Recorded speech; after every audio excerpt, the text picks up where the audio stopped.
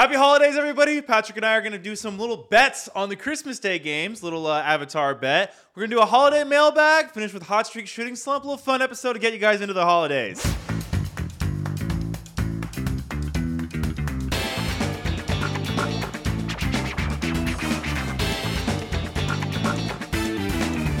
All right, Patrick, dude, what was your favorite NBA Christmas game of all time? Ooh, my favorite NBA Christmas game of all time was, it's got to be one of the Cavs Warriors games. I think it's 2017, the first Durant year, when the Yes. Cavs went on the Kyrie Irving buzzer beater. Exactly. That is exactly Such the one. an awesome game. You want to know? I have a fun story for that game. Okay. Jesse and I were at our dad's house. I was in college at the time. Jesse and I dragged our TV out of the house and ran the power cable through the window, and we watched it in the hot tub. Wow. That is epic.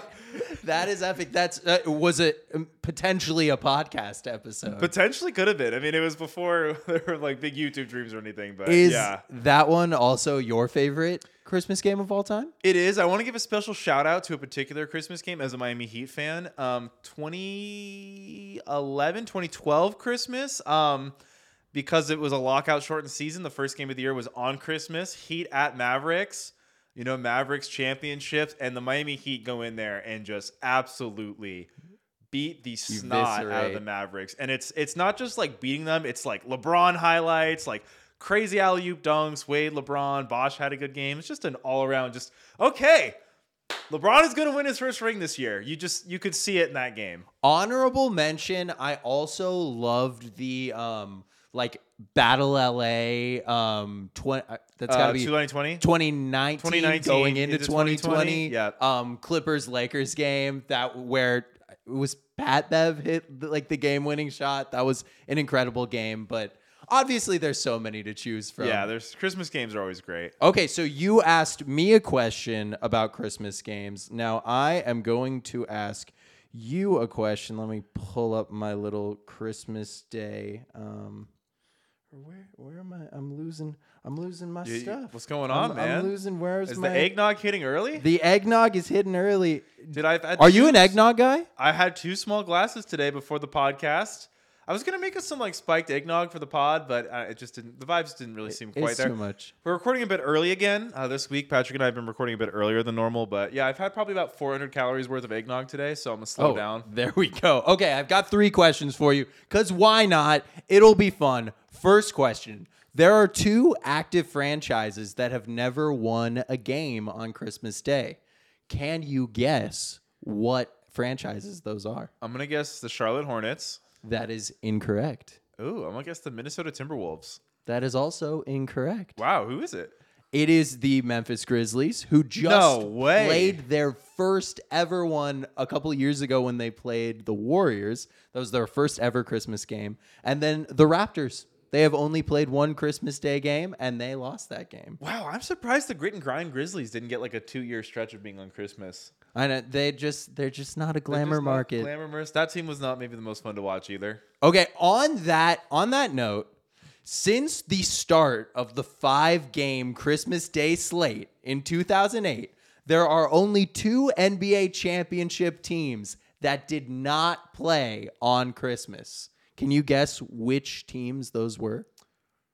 Is it the 2019 Raptors? Yes, that is one of them. Well, the Nuggets have been on for a couple years now. Dude, I'm going to go with the 04 Pistons. That was before the 5-game slate. The 5-game slate. Okay, before 08, there was Celtics were definitely on there. Yeah. Lakers, of course, were on there. Mavericks in 10? I feel like Mavericks were, they were a 6 seed? I'm going to go with the Mavericks. You are correct with that guess. Yes, the Raptors and the Mavericks are the 2 championship teams. Do you feel like is there any chance that the future champion is not playing? We are going Christmas to be Day? watching the 2024 champion on Christmas Day. Okay, this year. I guarantee it. I think you're probably right. Guarantee. There we go, Chuck. We're giving out guarantees. Should we get into our little prediction game that we got prepared? Yep. So Patrick and I are going to make a prediction for each of the 5 Christmas games where you're going to pick which teams we think are going to win. If we think the same team is going to win, we're going to choose which players. We're going to pit 2 players against each other, decide who we think is going to have more points. Maybe we'll mix it up from there. We'll see. The loser is going to have to change their Twitter avatar to the choice of the other person for a week. It's very high stakes. Very high stakes. I'm worried. I've got a reputation to uphold in Sun's Twitter, and I'm afraid it's all gonna go down in flames. Oh yeah. So Patrick, the first game is Bucks Knicks. Bucks Knicks. I'm picking the Bucks. Yeah, I'm picking the Bucks. The Bucks are 2-0 against the Knicks this season, and they just got the just devastating news about Mitchell Robinson being out for the rest of the year. Yeah, that's a guy you kind of want versus Giannis. Yeah, it definitely hurts against the Bucks. I don't even know what else to say. I think there's low key like Jalen Brunson has been on such a heater. Yeah, the Knicks have other than Mitchell Robinson news have kind of had a good week, beating the Lakers, beating the Suns. Yes, Julius Randle is a little bit bouncing back. We're getting a good Julius month before terrible. the new year. Yeah, so I don't know. I'll be cheering for you, Knicks. It would be fun if you could make it close. Yeah, I think it'll be a good game. Yeah. I feel like we're going to get a nice, Knicks heroic Christmas game. All right, so, Patrick, I will take Jalen Brunson over Giannis for points in this game. How do you feel about taking Giannis? I feel great about taking Giannis. Okay, so Giannis is my guy. Jalen Brunson. I'll take Jalen Brunson. We can make it. We can throw in other players if you want. See, the thing with the Knicks, though, is I don't want to hitch my wagon to anyone but Brunson. Okay. Even Randall, I don't really want Randall, hitched onto my Brunson truck. Yeah. No, I understand not wanting I've got the Brunson F-150, and there's nothing in the back. Last time the Knicks and the Bucks played, Randall had 40 points. This ain't last time. Tempting. Okay. All right. No, I will take it. I will take Giannis on Christmas Day. I feel like he plays the Knicks every single Christmas Day. So he will definitely be comfortable there on December 25th. All right. Next game's Warriors Nuggets. Yeah, I think we're going to go chalk here. I think we're both taking the Nuggets. Yeah, I'm definitely taking the Nuggets. I was looking into Steph's history of scoring on Christmas Day, and it is rough. Is it? Last time he played on Christmas Day, he scored his all-time Christmas Day high of 33, but on all the other games, 19 points, 15 points, 15 points, 19 points, 14, 15, 4, 4. That is bad. Well, I will say Steph is a family man. He is more than almost any other NBA player does not seem built for Christmas. He seems like he's all right, bro. I'm hyper competitive. I train like a Jordan, a Kobe, a LeBron type, but come on, man, don't make me play on Christmas. He was up all night wrapping presents for Riley and whoever else. Yeah, and Aisha. No, I shout out Steph, man. I love you, Steph. So we're both picking the Nuggets. So where do you want to go with our side bet then? With that being said, and you were so kind to give me Giannis, and I just laid it out. I will take. You know what? Let's make it interesting. I'll take the Splash Bros. So Steph and Clay, and who do you want? Jokic and Murray. How about we go? You get the Splash Bros. You get Steph and Clay. I get Murray and Porter, and we go 3-pointers made. Yes. Okay. We gotta write this down. We gotta write this down. Okay. So I've got Murray and Porter. You've got Steph and Clay. I feel scared because I feel like Steph could have an 8-3 game in him. I feel like because you've decreed Steph's Christmas Day gaming that we're in for a Steph splash party. But I feel good about Murray and Porter getting 4, maybe 3 each. And, maybe I can work with that. The place where I'm a little bit worried in this game is I feel like it could be a 3-quarter game with just the state of the Warriors front court right now. But the Warriors just beat the Celtics. I will say to the Warriors, they do seem to play Denver in a way that does give Denver a lot of problems. They had that game earlier this season. I don't know if you remember where both Jokic and Curry missed clutch free throws. Mm-hmm. Obviously, that's a weird reference point, but the fact that I'm saying clutch means this was a close game. Close game. Very close game in the closing stretch. Yes. No Draymond. No Draymond again. I don't think he played in that first one either. I think he might have been out for that one, too. Could not tell you. Probably. Draymond's been doing that a lot recently. Yeah, no, he doesn't really like to play basketball anymore. Okay, so we've got it all figured out for the Bucks and the Knicks and the Warriors and the Nuggets, and that brings us to the marquee matchup of the day: Celtics versus Lakers. Who do you got, James? The Lakers, baby. Oh my gosh, I was also gonna choose the Lakers. So honestly, there is no like statistical like reason that you can lay out that the Celtics should lose this game. I just watched the Celtics absolutely like annihilate the Kings last night. So here's the weird thing, and maybe I'm not remembering properly, but from what I remember of Lakers Celtics since the Lakers championship, so not including that championship run, is like the Rondo buzzer beater game, the like LeBron gets fouled and probably should have got free throws to win the game. The big thing with these games are always oddly close. Like last year, there was a Lakers-Celtics game where I want to say the Lakers blew like a near 18-point lead. No, the last time they played was the classic Pat Bev camera game. The LeBron got fouled. Yes. But I want to say their other game last season in LA, I think the Lakers like were up like 15 or 16 in the fourth quarter. And I want to say the Celtics came back and won a really close game. The point being, like Nuggets Warriors, when these teams play, for whatever reason, even though the Celtics on average have been way better than the Lakers, obviously like the Westbrook year and everything, like they always seem to play each other really close regardless of who's out there on the court for the Lakers. So I kind of like these teams splitting the season series. I like the home team winning. I think the Celtics win in Boston later in the year, and I'm going to give the Lakers this one. Okay, now you're kind of talking. Maybe I should just switch to the Celtics right away, because my whole like rationale of choosing the Lakers was just to atone to my just vibes Lakers hate. Yeah, literally, because every single time I've said that the Lakers were going to be bad or like go down a bad stretch, they have done the absolute opposite. And then every time I've said something nice about the Lakers, they've also done the exact opposite. Like they've been awful the last like week and a half. So I was gonna just go with the Lakers. But you know what? Let's make it a little bit interesting. I'll go with the Celtics. I'll take the team that I think is gonna run away with the title right now. That's totally fine with me. LeBron also. He has lost 3 of his last 4 Christmas Day games. So ooh. I don't know what that means. I don't know. It's time to atone. Yes, it's time. He's 10-7 all time on Christmas, which, wow, he played 17 That's a lot of this Christmas poor man hasn't Day had games. a Christmas in a long time. His kids have just never seen him on Christmas ever. Okay. Well, Patrick, are you ready for the real marquee game of the day? Oh, yeah, the James Bowl? The Joel Embiid versus my favorite team. Yeah, I've got my Miami Heat. For those of you who are not watching on YouTube, I have a signed Dwayne Wade behind me, and I have a signed Joel Embiid behind me. Those are, my favorite team, the Heat. My favorite player, Joel Embiid.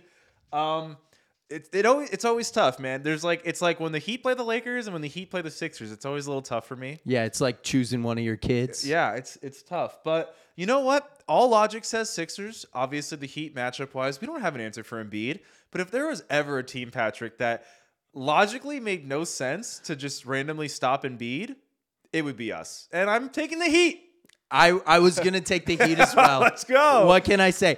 Honestly, when I was first looking at this game, I have a fun side bet for this one. I was going to take the Sixers, but then I started diving into Jimmy Butler versus the Sixers since 2019, and he's 7-4 in the regular season, and obviously he's 4-2 in the playoffs. And Joel Embiid is 4-8 against the Sixers. Obviously, they've like missed a couple games. Or against the Heat. And Embiid is on a 3-game losing streak against the Heat, and he's lost the last 5 of 6. So what are you thinking for a side bet? Well, so you want to take the Sixers? Because I'm going full Heat. No, I'm taking the Heat. I was thinking like a little Jimmy Butler versus Joel Embiid, like free throw off battle, like free throw attempts battle. Ooh, okay, like a little free throw merchant. Yeah, who's the biggest free throw merchant? Yeah, that's a tough. I would take Embiid because I think the strategy for a team like the Heat to beat the Sixers is to be really scrappy with Embiid. Yeah. Obviously, you don't want Embiid living at the free throw line because he'll just kill you there. He's an amazing free throw shooter. But yeah, no, let's go. What if we did something like absolutely insane, and we did like a who has less fouls between Bam and Joel. Less fouls. I see. I Like think, who gets more fouls on the other guy, basically. No, I just Embiid's too easy of an answer there. I feel like. Okay. It's the thing with Bam is obviously just an amazing defender, but it's like Embiid's the type of player that gives Bam problems one-on-one. Yeah, I mean, I would be willing to take Bam in that. So what are we doing? We're doing fouls drawn? Or no, whoever between Embiid or Adebayo has more personal fouls in the game. And the winner is the one with more or less fouls? Less. I'll take Embiid. Okay. Yeah. You take Bam? Yeah. All I'll right, take we're going Bam. fouls. Let's do it. A weird this metric. Is the Foul Trouble podcast. Yeah, this is the Foul Trouble podcast. We need. Yeah, I don't know why. Let's go crazy. And Patrick, our final game of the day, actually a game, ironically, I'm almost more excited for than a game involving my favorite team, my favorite player, a game involving LeBron versus the Celtics. Patrick, my other favorite player, I'm all over the map, man.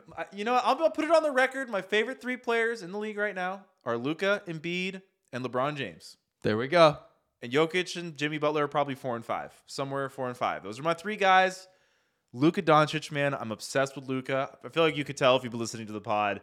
And man, if there's one internet meme, Patrick, that I cannot wait to put on your Twitter, Luka Doncic is Devin Booker's father. Oh, get out of here. I am ready for the Luka bomb. I am taking the Mavericks. Okay, well, if there's any game that I am not excited to watch, It's this one. It is this one. I am so glad that it is the last game of the night because I feel like regardless of what happens, I'm going to be so stressed during, and then if it's 2-2 in our bets and it comes down to Luka Doncic, you're scared. Oh my God. Yeah, I'm scared. So are you picking the Suns? You're picking the Suns though, right? Yeah, you have to. Yeah, I'm taking the Suns. And you know why? Because Luka Doncic is 5-11 lifetime against the Suns. I love it. Devin Booker owns Luka Doncic during the regular season. And you know what? Luka's only scored or won one more playoff game against him. So you know what? I'm comfortable. The Suns have been an absolute shipwreck, just car crash, everything wrapped together recently. But I'm hoping that Portland Trailblazers game was the wake-up Patrick, call. you got to remember, in 5-11 you said, you know, Devin Booker had dominating on his team, and Luka did not yet have Derek Lively. So now that the tables have turned, that is true. We're in a new era of NBA basketball. No, did the Suns replaced dominating with the only good player on the team, Dom Nurkic. He's by far the best player on the Suns. Yeah, I mean... I like this. Comes down to a nice Mavericks Suns game. Yeah, it's the only way that it could possibly end. I really like Mavericks Suns. We've talked about this, is because it feels like it has the real potential to be the next, rivalry. Oh, great. Like, especially Yeah, just absolutely. spearheaded by its best players, where, Luka and Booker really don't like each other.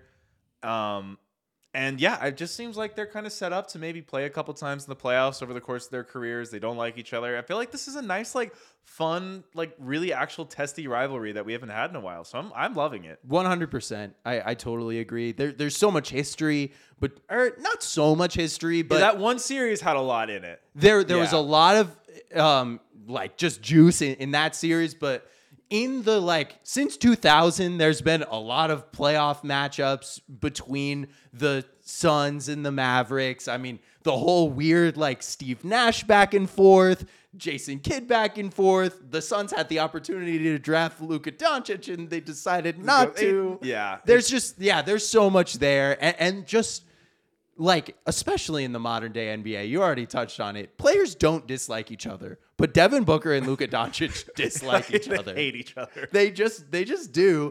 And then the weird history between KD and Kyrie. Kyrie is I forgot. That's a whole other element. I know. I hate that Kyrie's not playing. I wish he was going to be in the game. And I don't know if Lively is going to end up playing. I know he's a little banged up. More right heroics, more Luka. Yeah, I'm all for exactly. it. That's what I need. So here's an interesting little tidbit, also random trivia question. So there are only 5 active players that have had a triple-double on Christmas. I think Luka is a very big candidate to join this list. Do you want to try naming the 5 active players? 5 actives.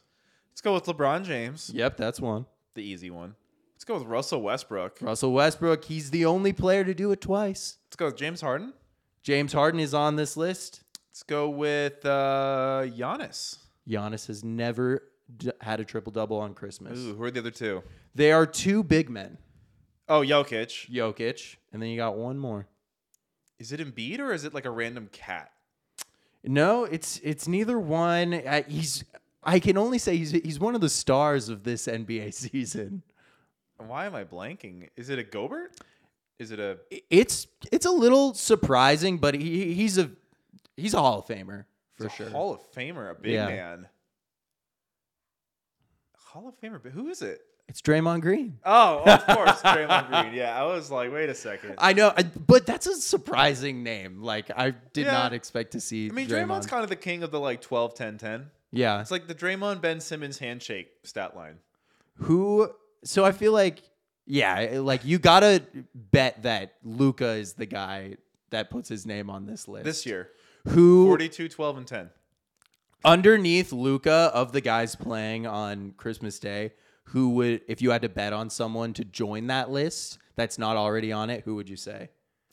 Well, I guess Giannis. You've got like Giannis, Tatum, the offense Jimmy, doesn't really run through Giannis in the same way. Tatum, I feel like Tatum has trouble getting to 10 assists. I'd probably go with Jimmy. Yeah, Book is another great option, but Booker, he doesn't do triple doubles. I don't know, like. He struggles getting that many rebounds. I'd go with Jimmy. I feel like Jimmy's really one of those players that like his triple doubles are more of the like 20-10-10 type of regular season triple double. Yeah, I see that. I think maybe Steph. Steph just like has a crazy game. Julius Randle, anybody? Unironically, Julius Randle, like he has the type of game where a triple double is more possible, but.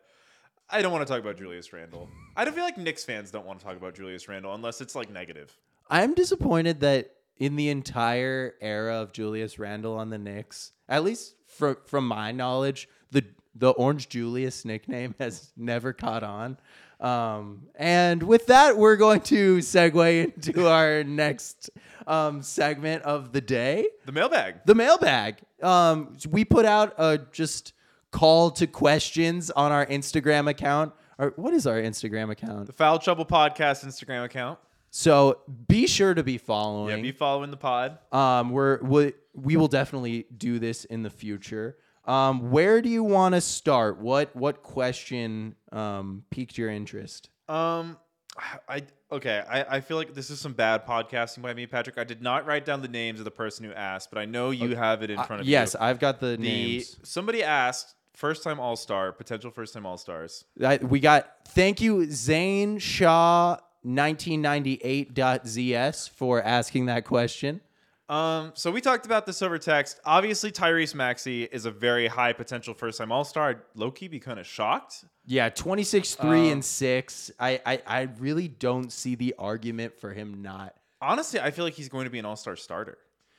Yeah, it gets a little weird with guys like, Jimmy and stuff, and he doesn't have that, like, name, like, brand yet. And Halliburton just has had so much shine on him early this season. I feel like who are the candidates to start at guard in the East? It's like Dame, Halliburton, Maxey, Brunson, right? Like that's the 4. That's pretty much it. And speaking of Brunson is another guy who almost certainly will be a first-time All-Star. Yes, Jalen Brunson, Tyrese Maxey. Tyrese Halliburton actually made it last year. I forgot about that, but he did make it last year.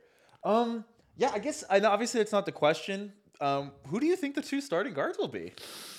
I think it will probably be, I don't know, like, is this still... This is a really hard question. Maybe we tackle this later. This is actually like neck. Like all 4 of them, I feel like have equally good cases. Do they do positions anymore? I think it's the 2 backcourt, 3 front court. Okay, so I feel like it will probably be Halliburton and Dame. Or would it be Halliburton? Because the fan vote, you got the New York. I don't know. Let's Dame go back to the question. is so famous. I know, but so then is it going to be Damon Brunson then? Yeah, maybe Damon Brunson. It's hard to say. It doesn't matter how good you are. Off the top of my head, somewhat feel like Maxey maybe is a little bit more deserving than Dame at this point in the season, but there's time before the game. Yeah, I don't have have Dame's we didn't numbers, prepare for this. but Maxey definitely has better numbers than Halliburton. Yeah. And it's a better team, so or not Halliburton.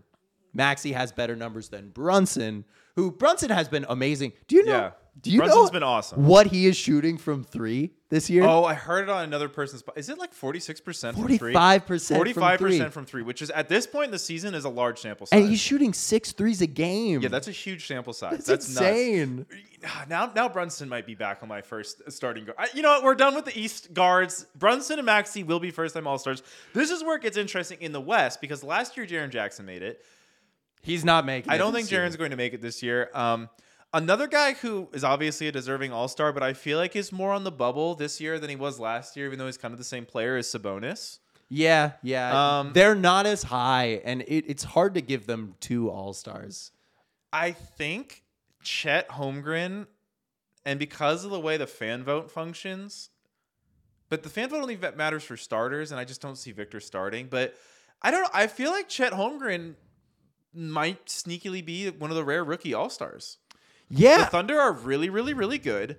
He's a really big part of why they're really, really good. 9.2 net rating. He kind of plays in a way that I feel like coaches really would appreciate, and the coaches vote is what gets the reserves, if I'm not mistaken, right? Yes, that's so all coaches. I think there is a really big chance we might see a Chet Holmgren in the All-Star game. Yeah, here's the thing about the fan vote is I really feel like that's just going to be locked up right away by Jokic and AD in the front court. They're just such big names. And LeBron. That's your front court probably. It's probably LeBron, Jokic, and AD. Which I don't know if the Lakers necessarily deserve to have 2 All-Star starters. We are going to have a really contentious All-Star ballot episode, I'm realizing, because the West backcourt, we've got Steph, we've got Luka, we've got Edwards, we've got Booker, Shea.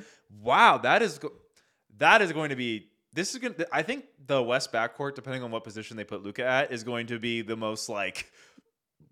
It's going to be worse than the Jokic Embiid MVP discourse than last year. It's very. How do you pick 2 starters from that list? Those are like 6 names that are all NBA level guys. Almost, you could so easily pick 4 backcourt guys from the West to be starting caliber. Like in the East, there's no way Brunson or maybe Maxey has better numbers than a lot of the guys on that list. But you're not taking Maxey over Shea. Yeah, no way. That's wow. Or Luka. I'm like, I don't know if I should be excited. Or Fox. Fox too, man. I forgot about. Yeah, dude. I mean, the West backcourt is. I don't need. Yeah, the West is not going to have a lot of front court depth in this year's All-Star game. It's going to be a lot of guards, but that's why, like, touching on the front court stuff again is like Wembanyama's stats are really, really good. Like, he's on such a bad team that I don't think he should get in there unless it's a fan vote. I'm going to ban myself from talking about the Spurs because I've done it too much. You are upsetting people. I have been upsetting the Popovich fans. But you know what? I'm not one of those people. Let's say Popovich, I'm going to do positive view, was prioritizing winning games instead of developing players. I think Wemby would have even better stats and legitimately would be an all-star. I mean, but right now, 19 points per game, 11 rebounds per game, and 3 blocks a game. Like, yeah, it's just when you marry it with some of the efficiency stuff is where I think you get like Sabonis is shooting 57%. Obviously, he's playing with Fox. We're not going to do that whole discourse right now, but I think it's going to be hard for Wemby. But I think Chet, because it's a coach's vote and because the West front court after that big 3 kind of drops off a bit, I think has a real... Well, it doesn't really drop off. There's Cat, there's Gobert. There is, still a lot of these great players, but I think there's a small chance Chet could be a rare rookie all-star. Yeah, I don't know. It's tough for me to get there. Like 17 points a game, 8 rebounds a game. He's got those 2.8 blocks, but the efficiency. He's very efficient, but Gobert's super efficient as well. He's not Gobert's shooting made threes. An all-star game. But I would probably put Gobert above him in an all-star ballot for this year, just because he's on the best team in the Western Conference thus far. But you're right. Both of those names are going to be in the conversation, and that was the question. Yeah, we got so off track there. I'm like, I'm just sorry. I'm just agonizing over our All-Star ballot episode in like a month and a half because I just know it's going to be one of those things where I spend like 3 hours agonizing over who my two Western Conference and Eastern Conference. Like we talked about those 4 names that we feel like are battling for those spots. Like, dude, like what do I do? Like I'm going to agonize and then I'm going to be called an idiot for whoever I left on, no matter what combination of people I do. It's going to be tough. It's going to be tough. Oh, we didn't even talk about Donovan Mitchell in the Eastern Conference. Who, by the way, is probably going to have a huge uptick in stats in light of the Garland injury. Yeah. And he's mean, already averaging 30 points a game. Yeah, I apologize to the Cleveland fans who was just that whole time. How did you forget Mitchell? We did not plan for our All-Star debate. We were just really thinking about Maxey and Brunson and me for Chet a little bit. Yeah, I'm thinking about Chet too. Yeah. I wrote him down. I have his stats there. You're right. Maybe Chet's a little overzealous. Now that we're naming names, maybe I got a little ahead of myself because last year Gobert didn't make it. I don't think Cat made it. I think Cat was injured a lot of last year. Yeah, he was. So, yeah, I mean, so that's the thing. A Jaren drops out, maybe a Cat comes back in, maybe a Sabonis drops out, but then maybe a Gobert comes in, or Zion didn't play in last year's game, but he was nominated to be a starter. Like, maybe Zion actually plays this year. It's a lot of those West, different things. Like wing, situation is very flexible and fluid as well. Like who knows what's going on with hopefully Durant is still healthy at that time. Zion has had a very mixed bag of the year. Those two guys probably get in, but after them and LeBron, who else are you really looking at? Lauri Markkanen was a All-Star last year. All-Star starter last year. That is insane, but he will not be again. Okay. Next question. You want to do the all-time starting 5 thing? Who asked this question? Tyler Moe 221. Thank you so much for asking this question. He said Patrick and James, all-time starting 5. So do you answer this question as in I'm putting who I think is the best point guard, shooting guard, small forward, power forward, center in a lineup, and I'm just saying who I think the best at each position is? Or are you trying to make an actual cohesive lineup of the best players who've played? That is what I did. That's how I answered the question. Okay, so for neither of us to clarify, this is not a list of who we think the 5 best players are at each position. No, that is what I did. Oh, that is what you did? Yes. Okay, all right. It's not what I did, but that'll make it kind of interesting. So what is your list then? So my list, starting at point guard, I got Magic Johnson. Mm-hmm. Starting at 2 guard, I got Michael Jordan. Small forward, LeBron James. 4, I got Tim Duncan. And then 5, I got Kareem Abdul-Jabbar. Clean. It's a very good list. Very solid list. I just feel like it's the way to go. So I did the exercise differently. I did it as a exercise of if I'm making the best possible lineup I can with any collection of players in NBA history, who do I make it with? And so my list has 2 of the same, which is really obvious. Michael Jordan, LeBron James. The thing with all-time players, and I think this is where people a lot of times get wrapped up with this question and tend to make these really strange lineups when they're talking about actual lineups, is what really makes a lot of these all-time players great is the fact that they're the lead ball handler on a high-level team. And, we've just seen it over and over again. It's sometimes kind of hard for those guys to play with each other. So I put a lot of thought into what is a lineup where I have the 2 identifiable main ball handler type guys and guys who can really play off of those guys. So at point guard, I've got Stephen Curry, the best spacer of all time, great movement player, amazing playing off the ball. I'm losing a little bit on defense, but that's okay because you know what? I've got Michael Jordan as my other guard. Obviously, Michael Jordan's a little bit used to playing a main ball handler, but you know what I like about him and LeBron together, Patrick? I like that Michael Jordan already played with a point forward. He knows how it goes. Well, and I think saying that Michael Jordan is a primary ball handler is kind of obscuring the way his career really played out, because he always had a true point guard, but when the going got tough, Scottie Pippen was by all means their point guard as well. So very good off-ball player as well. But yeah, I've got Michael Jordan. I think he's the best isolation player of all time. If I ever need a super tough bucket, I don't need to justify Michael Jordan. I don't think anyone's here for that, or justifying LeBron James. So obviously I've got Steph, Michael, LeBron. I like the synergy there. I think Jordan, obviously not the greatest three-point shooter ever, but I think in this lineup, he's getting a lot of open shots. Patrick, the power forward spot was the hardest spot for me because I'm thinking about this in terms of modern basketball. So I was I kind of want a shooter. Do I want a Dirk? because Prime Dirk was a little bit more athletic. I'm losing a little bit on defense. Patrick, I'm gonna talk about my center first. I'm going with Shaquille O'Neal. Okay. And the reason I'm going with a younger Shaquille O'Neal, more of like an early Lakers, maybe late Magic Shaq. I want him running pick and roll with LeBron, and I want him cutting, taking up space for my out of position power forward, Nikola Jokic. Because Jokic honestly is statistically like the same level of shooter as Dirk. It's just another one of those Jokic stats where you don't want to admit it, but it's like, dude, he's just as good shooting statistically as Dirk was.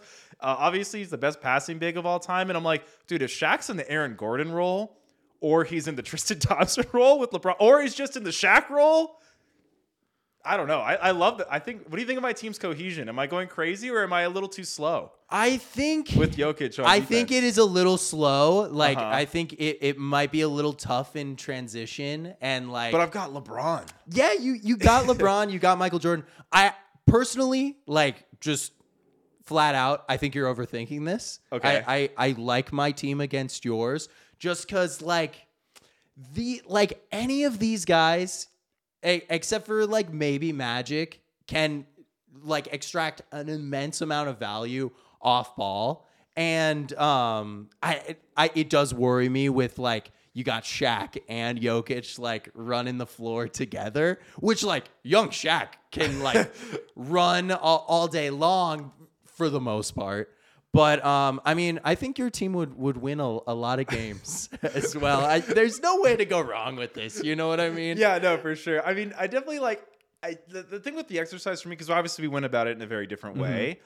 I guess the question I have is like, if you were going to replace one of Jokic and Shaq on my team, where do you go there? Because I thought a lot about Olajuwon. Because of the defense, his ability to defend the pick and roll, I thought would be a great cover for Jokic, but I kind of feel like Shaq's a little bit more ball movement, a little bit more like passing friendly for this type of team than Olajuwon would be. I don't know. I think Hakeem offers a little bit more spacing than Shaq does, and a little bit more passing if you're putting him next to a Jokic. It would be weird because like on offense, you would have like Hakeem being your true center, but on defense, you would probably switch him to more of the four, just like weak side rim protector role, which is just insane. I think the reason I overthought this exercise, right, was because I'm thinking like if I'm building like the best offense I can possibly build, it's going to be like a LeBron James pick and roll centric team with Michael fucking Jordan. Yeah, and I'm like in that setup, the power forward usually is a spacer. And that's where I was like, damn, I don't know if I really, because I thought about Garnett. Garnett was the guy that I really was like, am I being stupid by putting Jokic on this team because I just want Jokic on the team, or like is Garnett just a way more natural fit? But I was like, Jokic can shoot like threes, like yeah, I don't know. LeBron would play amazing next to Jokic. Yeah. Like, and also like I think to like LeBron's really great Cleveland teams, and they were playing with two true bigs. Yeah. In Thompson and Love.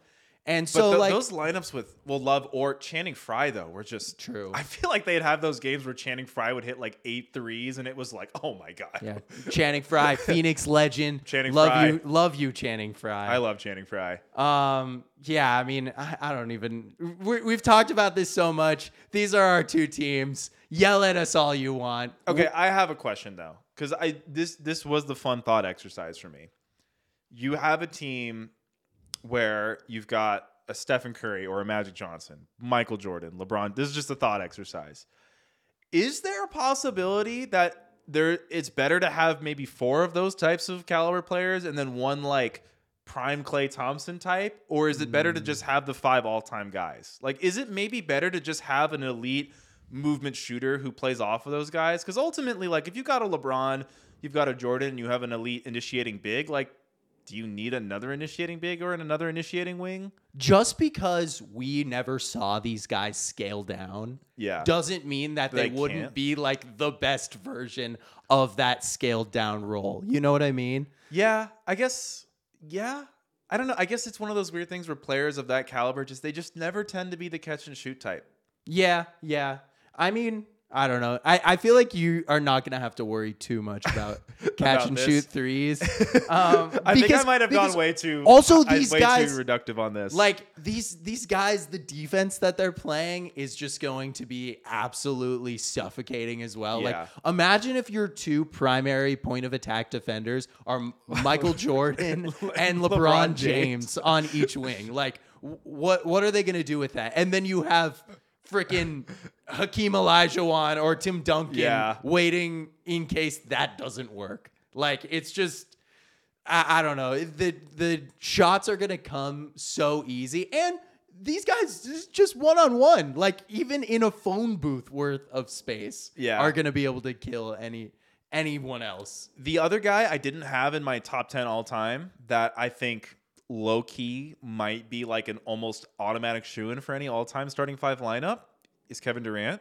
Yeah. Because I think of any top 15, top 20 player alongside Steph, like if anyone's proven that they can scale down to that role and just be the best at it, it's Durant. Yeah. The guy for me that I also considered, and I think I might get a little like, what the hell are you talking about with this, is I really considered going Bill Russell instead of Kareem with like what you were talking about of like just like role acceptance and stuff. Like Bill Russell might be the greatest rim protector of all time and an amazing passer. Like a couple of those championship Celtics teams completely ran their offense through Bill Russell. So like having him in kind of a non-shoot, almost your Draymond Green role, and having like Michael Jordan like curl off of him was something that really excited me as well. But I don't know, you can't go wrong. Yeah, like another guy, I think people think this is absolutely crazy, and this is crazy. So not the actualized version of himself, but if there's a version where AD is like 15% better, like not a top 10 player all time in my opinion, but a guy that I'm like, low-key probably fits with one of these hypothetical teams just so well. Yeah, well, but to your point, like once you start talking about guys like AD, that's when I'm like, let's just throw KG in there. Yeah, you know what I mean? That's true. KG's a better all-time player than Anthony Davis. He's a better shooter. He's right there with the rim protection. It's one of those things where I'm like, okay, the focal point of this team is LeBron James and Michael Jordan. So like, I really would almost rather have guys that I just know synergize with them, and I know. Absolutely. I know Anthony Davis synergizes well with them. Maybe not. They just lost to Jalen Brunson. But so the question on everyone's mind, where's Kobe? Why don't you have Kobe in this? Yeah, I don't really see just to answer the question, it's just I feel like unless you're playing LeBron at point guard, it's hard to come up with a team construction that includes Jordan and Kobe because they're a bit redundant. And Kobe also just tends to, his shot to pass profile is a lot more geared towards shooting than Jordan's was. And I think on an all-time team, and this is why I think people would probably scoff at me even thinking about Jokic, but like on an all-time team, you really want guys who are going to move the ball and make that hockey assist. And a lot of the times when you see these 1A, foundational franchise players, they tend not to fit in as well on these teams where there's already a ton of other ball handlers. I totally agree with you. My whole thing with every, you always see those clickbait posts of all the all-time greats standing at the check-in table, and it's like, who you benching?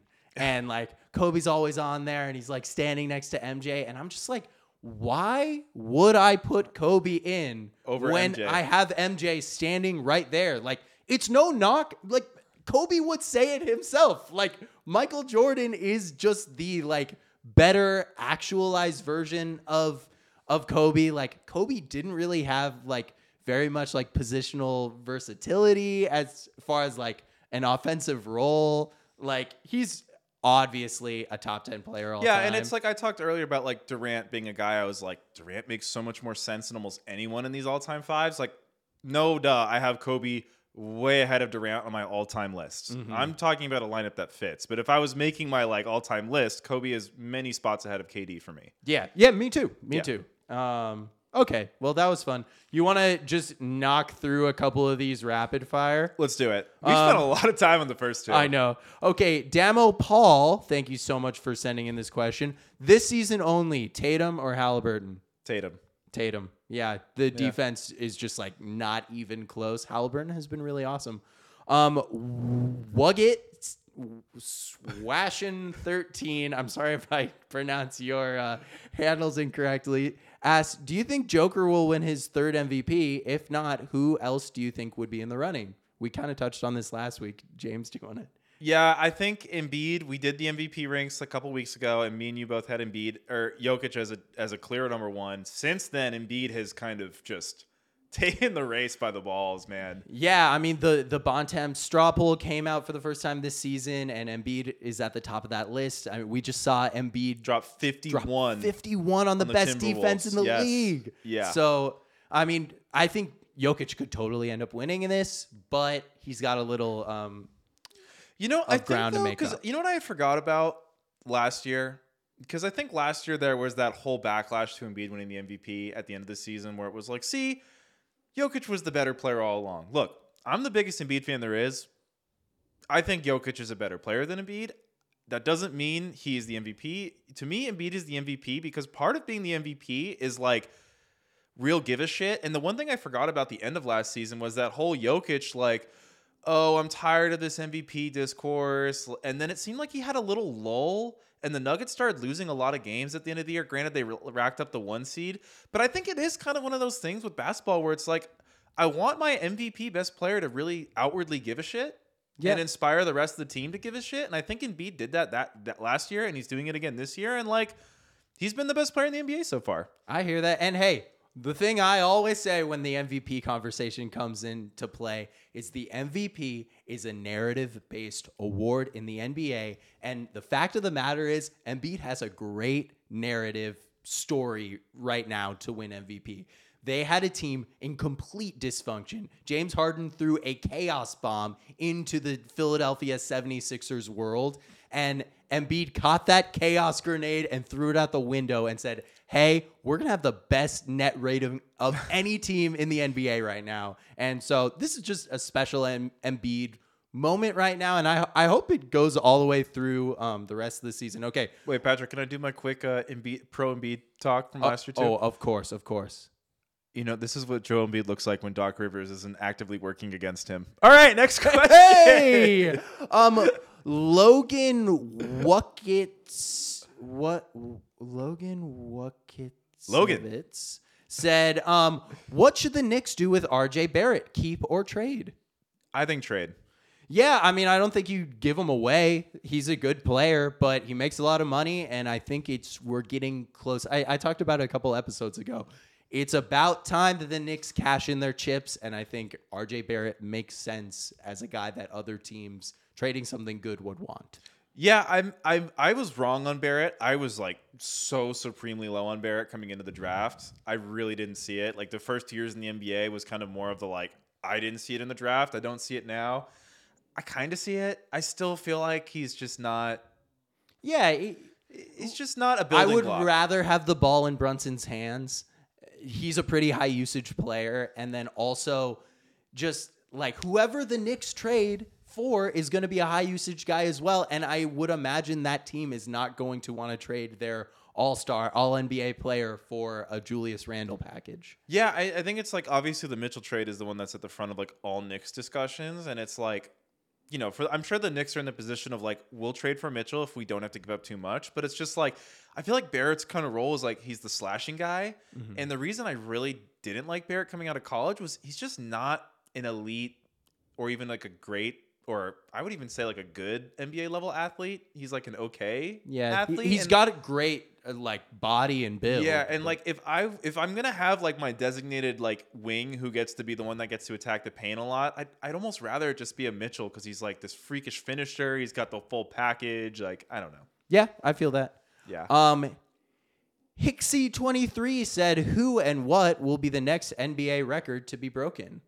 This is all you, Patrick. Let's check. I gotta check the Patrick score. is all in on this Utah versus Detroit Pistons game because Utah's missing a lot of starters. They're already not a great team, so Detroit might pick up a win today. But if not, they did not. The score's in. Jazz won 119-111. Ooh. So the Pistons, all they need to do is lose, I think, one more game, and then they have the record. Yeah, so the 76ers in 2013-2014 set the all-time losing streak record at 26. And now the Pistons have a 25-game losing streak. Who is their next game against? Let us see. Because the Pistons could break the all-time losing streak this week. Let me. They're probably not going to get a Christmas Day game. I'm guessing they're going to play one more before Christmas, so they could head into the day after Christmas with a chance to break the all-time losing record. And their next game is their next 2 games they're playing a home and home against the Nets. Possible. So yeah, possible. It's the Nets possible. are obviously a better team. But, if you get the Cam Thomas, one of 11 3-point shooting game, maybe you win that one. I don't know. I think the Pistons are going to pull it through and break this next. You think record. they're going to beat one of those Nets games? No. You think they're going to lose both? Yeah, I mean, Yeah. I think they're going to lose both too. But yeah, I mean, the Nets are okay team. Yeah, They're not good. They're not bad. They're okay. They're okay. I love you, Mikhail. Let's do one more. Yeah, let's do one more. Let's see. Oh, here's a fun one for you. Bailey Hughes 1 asked, do you think Russ has any value left to offer on any team? Watching him on the Clips hurts. I feel like he has value to the Clippers. Yeah, I totally agree. I kind of feel like he is on the best team for him at this point in his career. I don't know why he says watching him on the Clips hurts. Obviously, that when Harden first got there, it kind of seemed like me and you talked about this, that Westbrook might get jettisoned. But, they've really staggered him in Harden's minutes. I think as long as they're giving Russ enough minutes next to George and Leonard, he seems to excel with those guys. The team seems to really get energized by him. Taking a step back and just being willing to come off the bench instead of making a facade out of it. I don't know. I'm obviously a notorious Westbrook disliker, but props to Russ. I feel like he's handled everything this season's thrown at him pretty well. Yeah, I mean, you caught it all right there. It definitely hurts watching him if you're expecting him to be prime Russell Westbrook. That's not in the cards anymore. But, by all measures, it seems like people in the NBA, players in the NBA really like Russell Westbrook. So, at the bare minimum, I think he has value in terms of playing a Vince Carter role when Vince Carter was on the Hawks. You know what I really like about Westbrook for this Clippers team, especially with the addition of Harden, was I feel like this Clippers team had this kind of slow, methodical half-court type of feel to them. And I think what's really nice about Westbrook for this team is he gives them that change-up where it's we've just lulled you to sleep with 8 minutes of Harden ball, and now all of a sudden we're playing Paul George, Westbrook flying up the court basketball. Exactly. Oh, and now we're going back to Harden Leonard ball, and it's really slow again. And I think that kind of pairing of Harden Leonard, George Westbrook kind of gives the Clippers this herky jerkiness overall as a team, where you're really playing this mismatch of styles that I feel like if you're on the other team could be disorienting to play against. And I think you're kind of seeing that as this team is starting to excel. Yeah, that's really came to fruition. And from the get-go of this trade, I thought that it might have that change-up aspect to it. And it really does. But yeah, so I think don't be too hard on Russ Bailey. I know we've been hard on him here and there. And I think NBA discourse gets really violent and kind of in both directions mean when it comes to Russ. But watch him. At the end of the day, I'm always gonna lean towards he is one of the top 1% of NBA players that we have ever seen. So while you have the chance to appreciate Russell Westbrook, do it, because he's not gonna be here forever. If you were to put Russ on a new team, the Will thing I will say, obviously we just did our whole positive. I'm a little dubious how many playoff minutes he's gonna be getting. Yeah, we'll see. But what team would you put him on? That is super easy for me. Phoenix Suns. Oh, yeah. I think he would be such a good fit on the Suns, mainly because the Suns' dire need for another ball handler, but they have the ability to do the thing that no team around Westbrook really has ever been able to do, and that's just surround him with shooters at all times. And that's the only way you can get anything out of Russ right now. And the Clippers can kind of do that. But I with that being said, I think the Clippers are going to keep him. Yeah. That's just the team that I've thought about. I think is a pretty good fit for him. I can't think of a worse fit. You guys have Kevin Durant on your team. Yes, I mean, of course. Hey, but he got along with Bradley Beal really well when they played together in Washington, and I don't know. They're tight. Yeah. I've been led to believe that I think they've been able to wax over that, but just like a hypothetical fit surrounding him with a bunch of shooting, I think is what you want. I think if you really wanted like I miss the like 28, 9, and 12 Westbrook, like even though there could not be a worse fit than the Pistons, like I could see if you just let Westbrook have the keys and you're like, look, man, do whatever you want. I don't think they'd be on the longest losing streak in NBA history. No, yeah, I agree with you there. Like they're the worst fit for Westbrook of all time, like with their spacing and their issues, but I just refuse but you know to what? believe that they'd be Maybe the that's longest what losing streak they ever. need. Is like by all accounts, Westbrook is a great Locker pro. room, yeah. Like he comes in early, he first one to come, last one to leave. Like he is that dude. He will keep people accountable. So maybe it's not as bad of a cultural fit as it would be a basketball fit. Oh, it's all basketball fit. Yeah. All right. Hot streak shooting slump? Hot streak shooting slump. Let's do it. You want to go first? Yeah. Oh, it's hard to say. I will say I'm on a hot streak. I've had a pretty good week.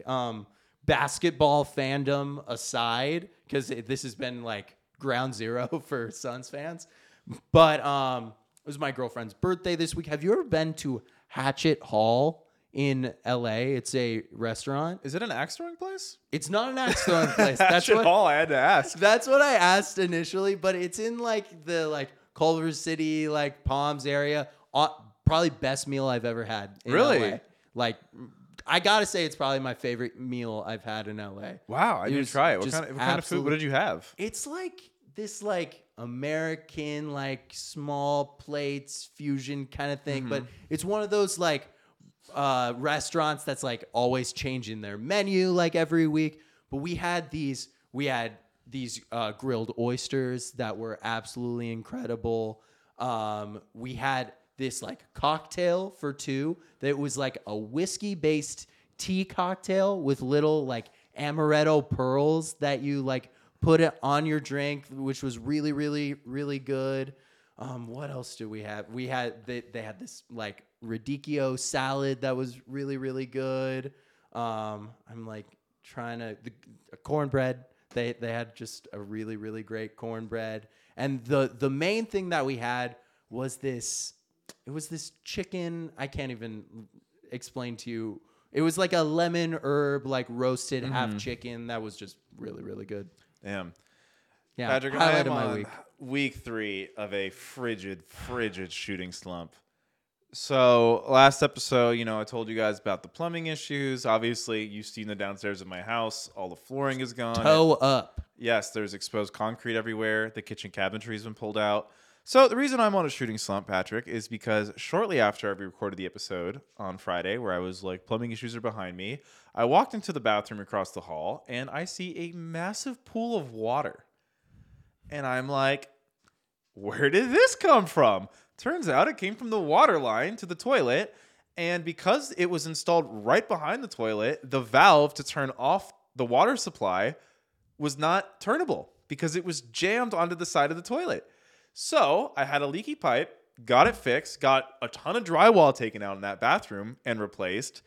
So then downstairs, all week I've had my kitchen boarded up. It's been full of an air cleaning zone. I don't know, all these safety, code laws that I don't know if are necessary, but I have to abide by.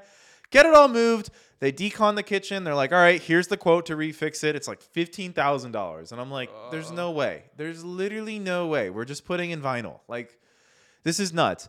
But this is why this is a shooting slump. Despite anything that could happen, this is why it's a shooting slump.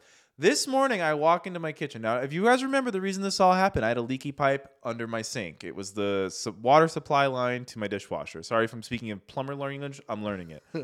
Patrick, I walk in and there's a pool of water under my sink this morning. The freaking people that I have paid all this money to take care of my house, to fix everything, they broke the drain pipe from my sink. So now my sink leaks water anytime you turn it on. And so I called them and I'm like, what the fuck? You guys broke the thing that was the genesis of the entire issue. And they're like, okay, we'll send a guy back. So the guy comes back and he's like, hey man, you're going to need a plumber to fix this.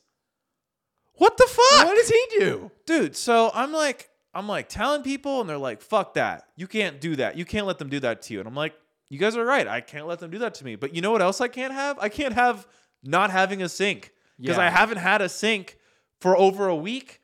And like, I can't eat out every single meal. Like, eventually I need to use my kitchen sink. Like, you know, like the thing was when they told me I couldn't use my sink anymore, I hadn't done my dishes. So all of my dishes are dirty in like a cardboard box right now. Like, I can't just let that sit there. That's disgusting, right? I don't live like that. So I'm like, here's the thing. I need to fight them on this. At the end of the day, like, I could fight them on this. Christmas is on Monday. If I fight them on this and win, I probably don't have a sink till next Friday or the new year. So it's like, I have to get a plumber because I have to get the sink fixed.